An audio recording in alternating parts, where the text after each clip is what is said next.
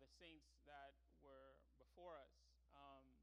CVPC exists because of the work of many faithful ministers that came before me, and faithful people that served in the shadows prior to what we're experiencing now. And so I say that to say that what's happening now isn't, just something new. This is something that's been building for many years because of the faithfulness of many. And as so often the case, the olive tree that was planted 200 years ago is still bearing fruit. And so we thank the Lord for that, and I want us to be mindful of that. There are many seeds that were sown years ago that are now bearing tremendous fruit, and we want to give the Lord the glory for that and recognize that, as well as thank the Lord for what he's doing now. Romans chapter 8. And if you remember, I had a 6-point sermon last week, but I decided that was too much, and so I split it up into 2 parts. The first part, last week we discussed this promise in Romans 8:28. And one of the things that we said about this promise is we said that there are 3 things this promise is not saying. Romans 8:28, and we know that for those that love God, all things work together for good, for those who are called according to his purpose. And we said that promise does not mean that all things are good. That's not what it means. We talked about that last week. And the second thing we said is that this promise doesn't say that more good things will happen to us than bad things as Christians. And you need to know that. Some of us suffer our whole lives. And we have more bad days than good days. We often do. But that doesn't mean that the promises of God has failed. And the third thing that this promise doesn't claim is that this promise doesn't claim to be for everyone. Notice again, the text is clear. It's for those who are loved by God. That's the subjective experience that we feel, our love for God. But it ends with this objective reality, those who are called according to his purpose, meaning those who belong to him. That's who this promise is for. If you are an unbeliever, this promise is not the case for you. And one of the tragic things about the life of the unbeliever is they have no confidence that all things work together for good. In fact, from their perspective, if they have more bad days than good days, things are working out for the bad. And so today what we're going to do is we're going to look at 3 claims this promise is making. So if you're taking notes, it's going to be 3 claims that this promise is making. But before we dive into that, let's go to our Lord in prayer. Father, we thank you so much for the power of your word. And we ask now that your word enliven us, that your word lodge deeply in us. And may you bless the proclamation of your word, I pray. In Jesus' name, amen and amen. Let's read the text, beginning at verse number 26. Likewise, the Spirit helps us in our weakness, for we do not know what to pray for as we ought. But the Spirit himself intercedes for us with groanings too deep for words. And he who searches hearts knows what is in the mind of the Spirit, because the Spirit intercedes for the saints according to the will of God. And we know that for those who love God, all things work together for good, for those who are called according to his purpose. For those whom he foreknew, he also predestined to be conformed to the image of his Son, in order that he might be the firstborn among many brothers. And those whom he predestined, he also called. And those whom he called, he also justified. And those whom he justified, he also glorified. The grass withers and the flower fades, but the word of the Lord shall endure forever. And this is the word that will be proclaimed unto you. Amen and amen. Just by way of reminder, I wanted to tell us that the promise of God is something glorious and wonderful in the Bible. It's God vowing to us that he will be with us in the good times and the bad times. Whenever we see the promises of God, they are like redemptive historical cords that bind God to his people throughout the history of redemption. It is God extending his hand to you and asking you the fundamental question, will you trust him? Will you trust him with your life? Will you trust him with your being? Will you trust him even amid suffering in this world? That's what God extends to us today. And so as we looked at three things that this text is not saying, or this promise in verse 28 is not saying, I'm going to transition now to talk to you about three claims this promise is making. Now, before I begin, I want to say something that's very clear. What I'm about to give you are not pat answers. They're not life hacks. You know, one of the things about the world that we live in is everyone wants to give us a life hack, something to make our lives a little bit easier. When I was growing up, my mother would listen to some of these songs. I remember one song by Nat King Cole. And Nat King Cole sang this song called Smile. And some of you might have remembered that. Maybe that might be your favorite song. But in the song, Nat King Cole would say, smile though your heart is aching. Smile though your heart is breaking. Smile through fear and sorrow. When you can't do anything else, just smile. Now that's a nice song, and I'm not dumping on the song, but I am saying this. Some of us are enduring some suffering right now where we can't smile. And a smile just won't do. And so I don't want to give you a technique today on how to endure suffering, because that will not do you good. There are times when you don't need to smile. There are times you need to be bawling your eyes out because what you're going through is hard and difficult and painful. And you need to understand that. The Bible is not about giving you life hacks or pat answers or telling you things to pacify you. That's not what the Bible does. What the Bible does instead is give you promises that form convictions so that when you are going through suffering or hard times or difficult times in your life, you're able to endure them because you have the conviction that there's a God on your side. He will never leave you or forsake you. And so you need to remember that. Because what I'm about to give you, again, not pat answers, not life hacks, not things that are tweetable. This is rubber meets the road in life.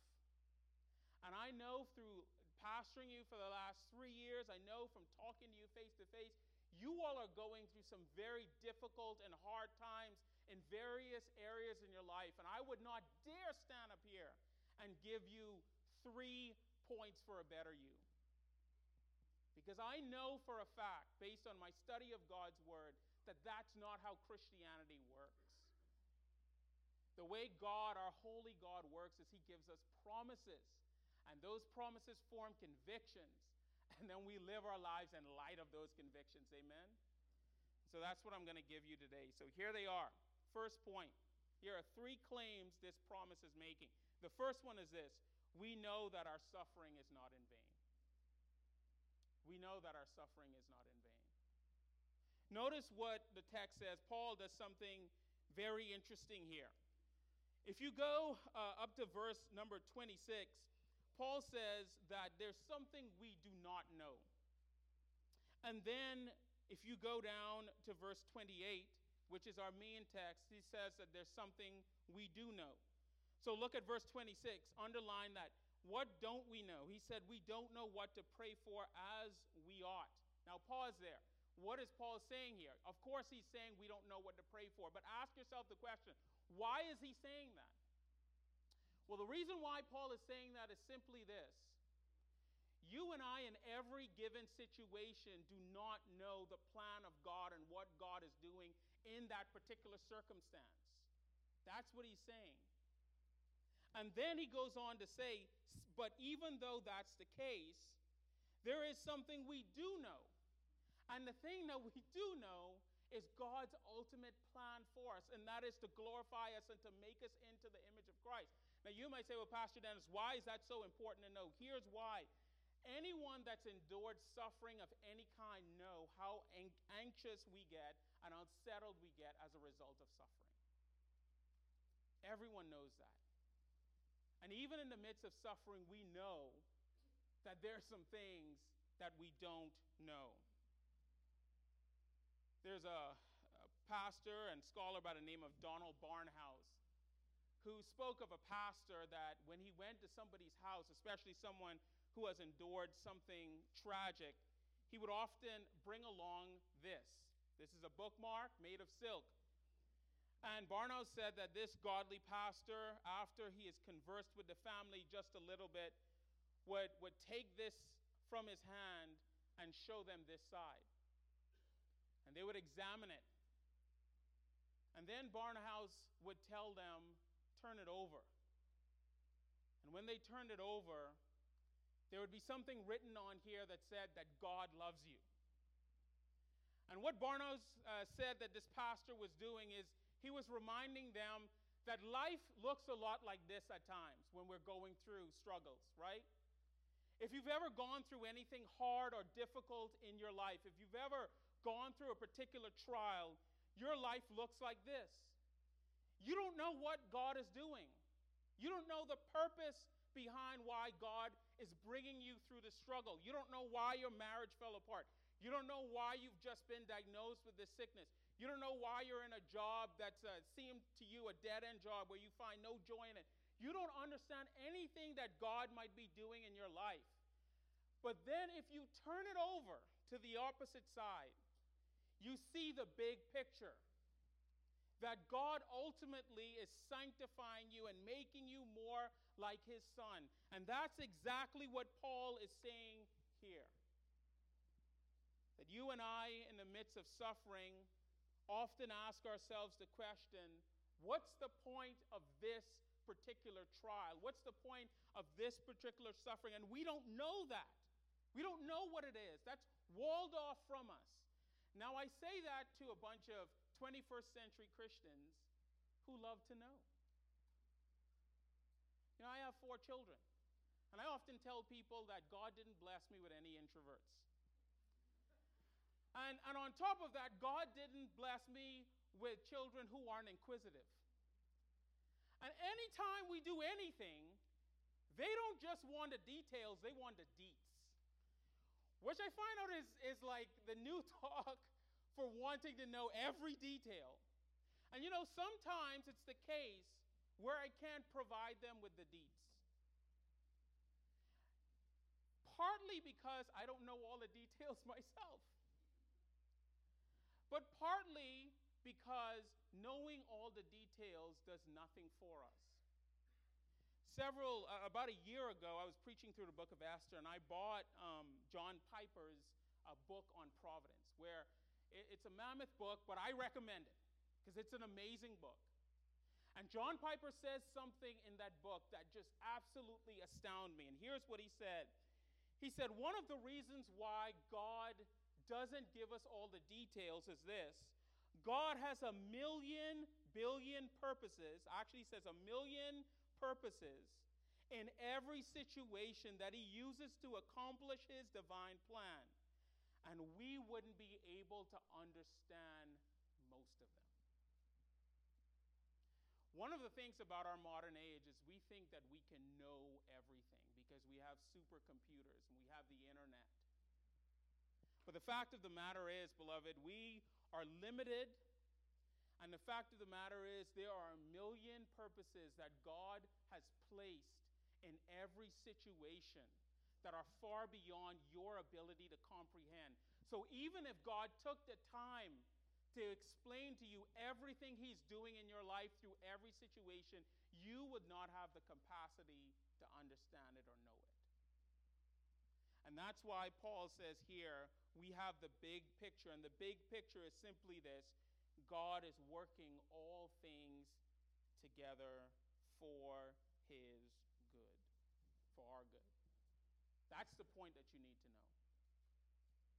Joseph, after he met his brothers, had a perspective that very few of us get, but praise God when we do get it. Joseph, when he sat with his brothers and his brothers were worried whether or not Joseph would kill them, Joseph said, am I in the place of God? I love that. We should say that more often. Christian, are you in the place of God? Do you have the capacity to be omniscient? Do you have the capacity to be omnipotent? Do you have the capacity to be omnipresent? The answer to that question is no. I'm not in the place of God, Joseph said. But he said, what you meant for evil, God meant it for good. And you think about that. There are people who have done legitimate evil to you.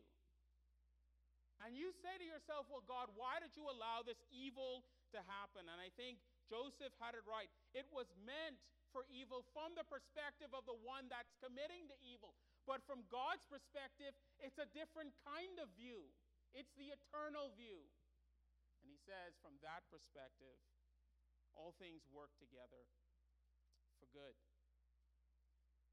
That's a profound point. And I want to emphasize it again, but from a different perspective. You and I need to remember that there's no suffering that we endure that's in vain. I want you to go back throughout the scope of your life. As I was writing the sermon, I thought about all the things that happened in my life. The fact that my father died when I was young, and I grew up without a father. The fact that I was born with horrible asthma. The fact that I got horribly burnt on my right arm. The fact that I grew up in abject poverty. The fact that throughout my life, I have had more things go wrong than they have go right. And as I look at the scope of my life, in those individual things, I could never see what God was doing. And to be quite honest with you, I still don't understand why God allowed those specific things to happen to me. But I know this: when I get to heaven, I'll be made beautiful. Yeah, that's right. That's right. That's what I know for a fact. I'll be handsome for the first time in my life, amen? I'll have a beautiful robe that God's going to give me. And most importantly, I'll have a new heart that I didn't have before. Listen to me, Christians. We don't know the specifics, and we don't have to. That's the beauty of our faith. But we know the biggest picture, and it's this: we will be conformed into the image of our Lord and Savior, Jesus Christ. Amen. Man, if we were Pentecostal, people would be running around in this place right now. Yeah, man, we need to get excited. We don't drink and throw raves or anything like that, but when the Word of God speaks to us, it's okay to get a little loose. No, I'm serious. It's okay to get a little loose. That's a powerful point that God is making. It's a powerful point. We don't know that our suffering, we need to know that our suffering is not in vain. And again, I don't mean to diminish the suffering that you're going to. You know, one of the reasons why we know God loves us is that He takes our suffering seriously. He takes your pain seriously. And some of you have gone through some hard things, and I don't want you to think I'm dismissing that. And you might need to sit in that for a little bit. But that's okay. God will sit in it with us. All right, let's keep going. The second point is this: that the triune God is at work from start to finish. Now, most of us in here today say we know that, but I want to show you that. And I want to show you a little nuance that Paul puts in that. Right after he says in verse number 28, we talked about the knowing. And then right after, he gives this amazing promise. And we know that for those who love God, all things work together for good, for those who are called according to His purpose. And then that word "for."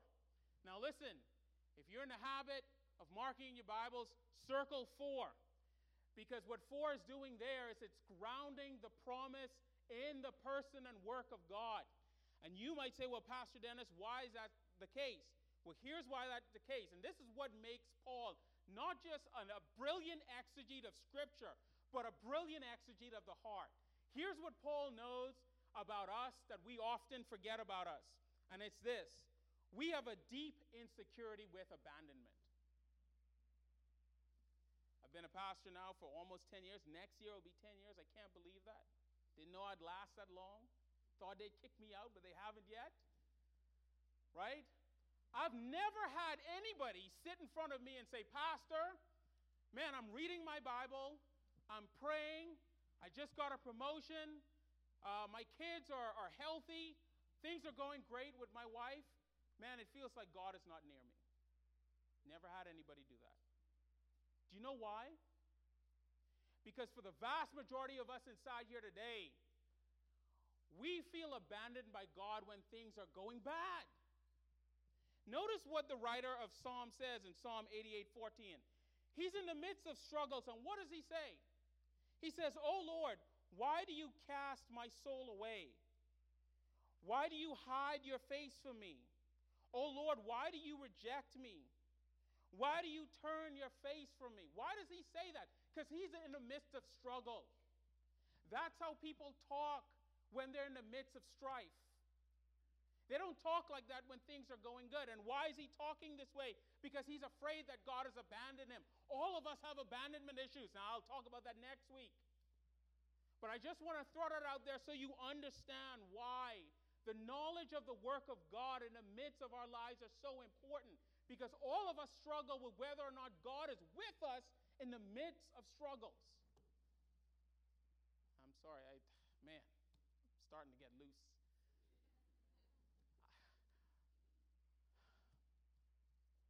You all need to understand that as God's people, he is always with us. That's the beauty of this for. Now, here's what I have to say. Most of us look at these words: foreknew, predestined, conformed, justified, glorified. We look at these words as cold theological terms. But I promise you they're not. And I don't have time to go through all of them. If you're looking for a Bible study, I want you to go through this passage. It's called the golden chain. And the reason why it's called the golden chain is each one of these are links that God uses to wrap us in his love and to remind us that from the very beginning to the very end of our lives, he is with us in joy and in sorrow and in sickness and in health. And what I want to do real quick as we look at the work of God, I want to point out just a few of them so you can get a flavor of what's happening here. We don't have time to go through each and every one of them. But I just want to give you a flavor. Look at what he's saying is the work of God. First of all, for those whom he foreknew. Underline foreknew. What does that mean? Now, if you're a philosopher, you'll pause here for a moment and talk about how foreknowledge is unique to God in that God looks into the future and sees us. And in seeing us, because God's omniscience is upon us, that also means that God has the power not only to know what we're going to do, but to create the circumstances under which we do them. That's what you would say. And you would be right. But I want to show you how this is a blessing to people who didn't know philosophy. I think sometimes we forget that the people that were reading this didn't have an opportunity to read Voss. They didn't have an opportunity to read Keller. And they didn't have an opportunity to read Piper. These were ignorant people who didn't even know how to read. This was read to them. So what did this word mean to them? And how is this word a blessing to them? Here's how. The word foreknew, yes, it means to know before time, but it means something even more potent than that. It means to love ahead of time. Now, there's some of you that are pregnant in here. I'm not going to ask you to raise your hand. That would be awkward. But last time I checked, there's about 5 or 6 of us. Not us, but you. Not us, but you that are pregnant. And I remember when we were having our children, one of the things that I did from time to time was I went with my wife to the ultrasound. And those were awesome times. And when you go to the ultrasound and they put that thing on there and you start looking at the baby, you're like, oh, that's cute. They're sucking their finger. Or, oh, hey, I could see your mom's face in this one. And you point out all these features. And you're excited. Why? Because you begin to know that baby before time, before they're born. And in doing so, you set your love upon that child ahead of time. Before we had Madison, we knew that she was a girl, that we were going to name her Madison, and we had prayed for her and other people had prayed for her. We felt like we had a relationship with her before time. That's what this word means. And the power behind that word is this, that Paul was telling these people that God knew you while you were in the womb. He was knitting you together. And therefore, he didn't just know you in the womb, but because of his omniscience and his ability to see ahead of time, he telegraphed every single thing that happened in your life for your good. Foreknew. Do you believe that? That's what the word means. I'll give you another one. Look at the word predestination or predestined. Now, for most of us, if we've been in Reformdom for a while, we've had some battles over this, amen? We've argued with some folks, either online or in person. And I must admit, I'm one of those. Right? When I was in seminary, I had a fight or two around the water cooler over this word. But I'm a little bit more sanctified as I was before then. And let me tell you what this word is saying and why this word is so powerful. The word predestined simply means before way. It's literally what the word means in Greek. And the best way for me to describe it is if you've ever used a GPS, by the way, praise God for GPS. I am directionally challenged. When you talk to me, don't say north, south, east, and west. I have no idea what you're talking about. And when I use my GPS, I type in a word or I type in a place. And what does the GPS do? It lays out a path to that place, right? And what do? Do you vary from that path? No, not if you want to get where you're going, because you have no idea where you're going. But what the GPS does is the GPS lays out a path for you to follow, and you follow that path and you get there. And what Paul is saying is this: for the one he foreknew, for the one he foreloved, he has laid out a path for you.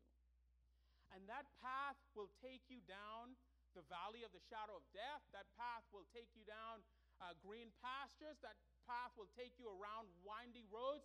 That path will take you through storms. But know this, there's a destination planned out for you at the end of that path.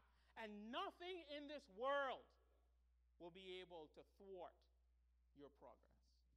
Praise God. That's the work of God. Now, if you want to hear more on that, maybe I'll go at it again next week. I don't know. I need to decide. But for the sake of time, let me just wrap up this point and say this real quick. The point that Paul is trying to make here is very clear. God has you from beginning to end. Christian, you need to know that. He has you from beginning to end. From foreknowledge to predestined, he has you from beginning to end. And the last thing I want to say is this: you can live with assurance. You can live with assurance. How important is assurance? Assurance is everything. I had a friend in the Bahamas. His mother used to say, I don't need insurance, I need assurance, right? And all the people in Cigna cringe, you know. Now listen, that's a bad way to live your life. You need insurance. You need health insurance. You need home insurance. You need all that sort of insurance. That's bad. That's a bad way to live your life. But it's actually very good, very, very, very, very good theology. Because one of the things that she would often say is insurance comes by the work of man's hands, but assurance can only be gained by what someone else does for you. One of the things I want to point out that was amazing when I read through this is this. Do you know that there's not one imperative in Romans 8? There are no commands in Romans 8. And you say, well, Pastor, why does that matter? I'm not a grammarian. Here's why. Here's why that's important. One of the ways that God, through Scripture, assures us is by telling us more about what he will do for us than what he asks us to do for him. Do you know that? In fact, I looked it up because I was curious. There are almost 4 times more promises in the Bible than there are Over and over in Scripture, God is telling you, I love you, here's what I'm going to do for you, and I'm not going to ask anything in return. Over and over. And the same thing is true for Romans 8. Not one command. God doesn't ask you to do anything. Instead, He promises you by His own power that all things will work together for your good. And that is independent of your actions. Now, Pastor, what is this whole mess about sovereignty and personal responsibility? Doesn't do anything to that. Doesn't do anything to that. And it doesn't do anything to that for this one reason. God's sovereignty has the power to overrule our foolishness. It does. But the Bible tells us we're still culpable for our sin. God's never a party of sin. That's why we don't believe in double predestination. We don't believe that God puts sinners on the path to hell. He doesn't create fresh evil in the heart of unbelievers. No, the exact opposite. Notice predestination is always said of the believer. That's what He has laid out for you. That's the path He's given you. And the assurance that you have of that path is that God gives you promises, and those promises are yes and amen in Christ. And I want to say one last thing. It's amazing to me how God gives assurances to His people. And it's often in ways that we never think He would. You remember when Jesus was leaving this earth, He looks at His disciples and He says, I'm going to die. And what did they say? No, don't die. We don't want you to die. And He says it again, I need to die. And they're like, no, you don't need to die. And then He says it again, I need to die. And He says, no, I don't need to die. Now, why is it they didn't want Him to die? Because He was their insurance policy. If He died, they thought it was all over. Here is a Messiah who can put together an army. If people got killed in battle, He could raise them from the dead. If the army got hungry, He could create a lot of bread and fish and feed them. He was their insurance policy on earth. But Jesus says, no, you don't understand. I have to die because I don't want to give you insurance. I want to give you assurance. And one of the most powerful assurances that Jesus gave to us is not only dying, but raising again. Because when He rose again, He assured us that everything He said is true. He was vindicated on the cross and then vindicated in His resurrection. And what does that have to do with us today? Everything.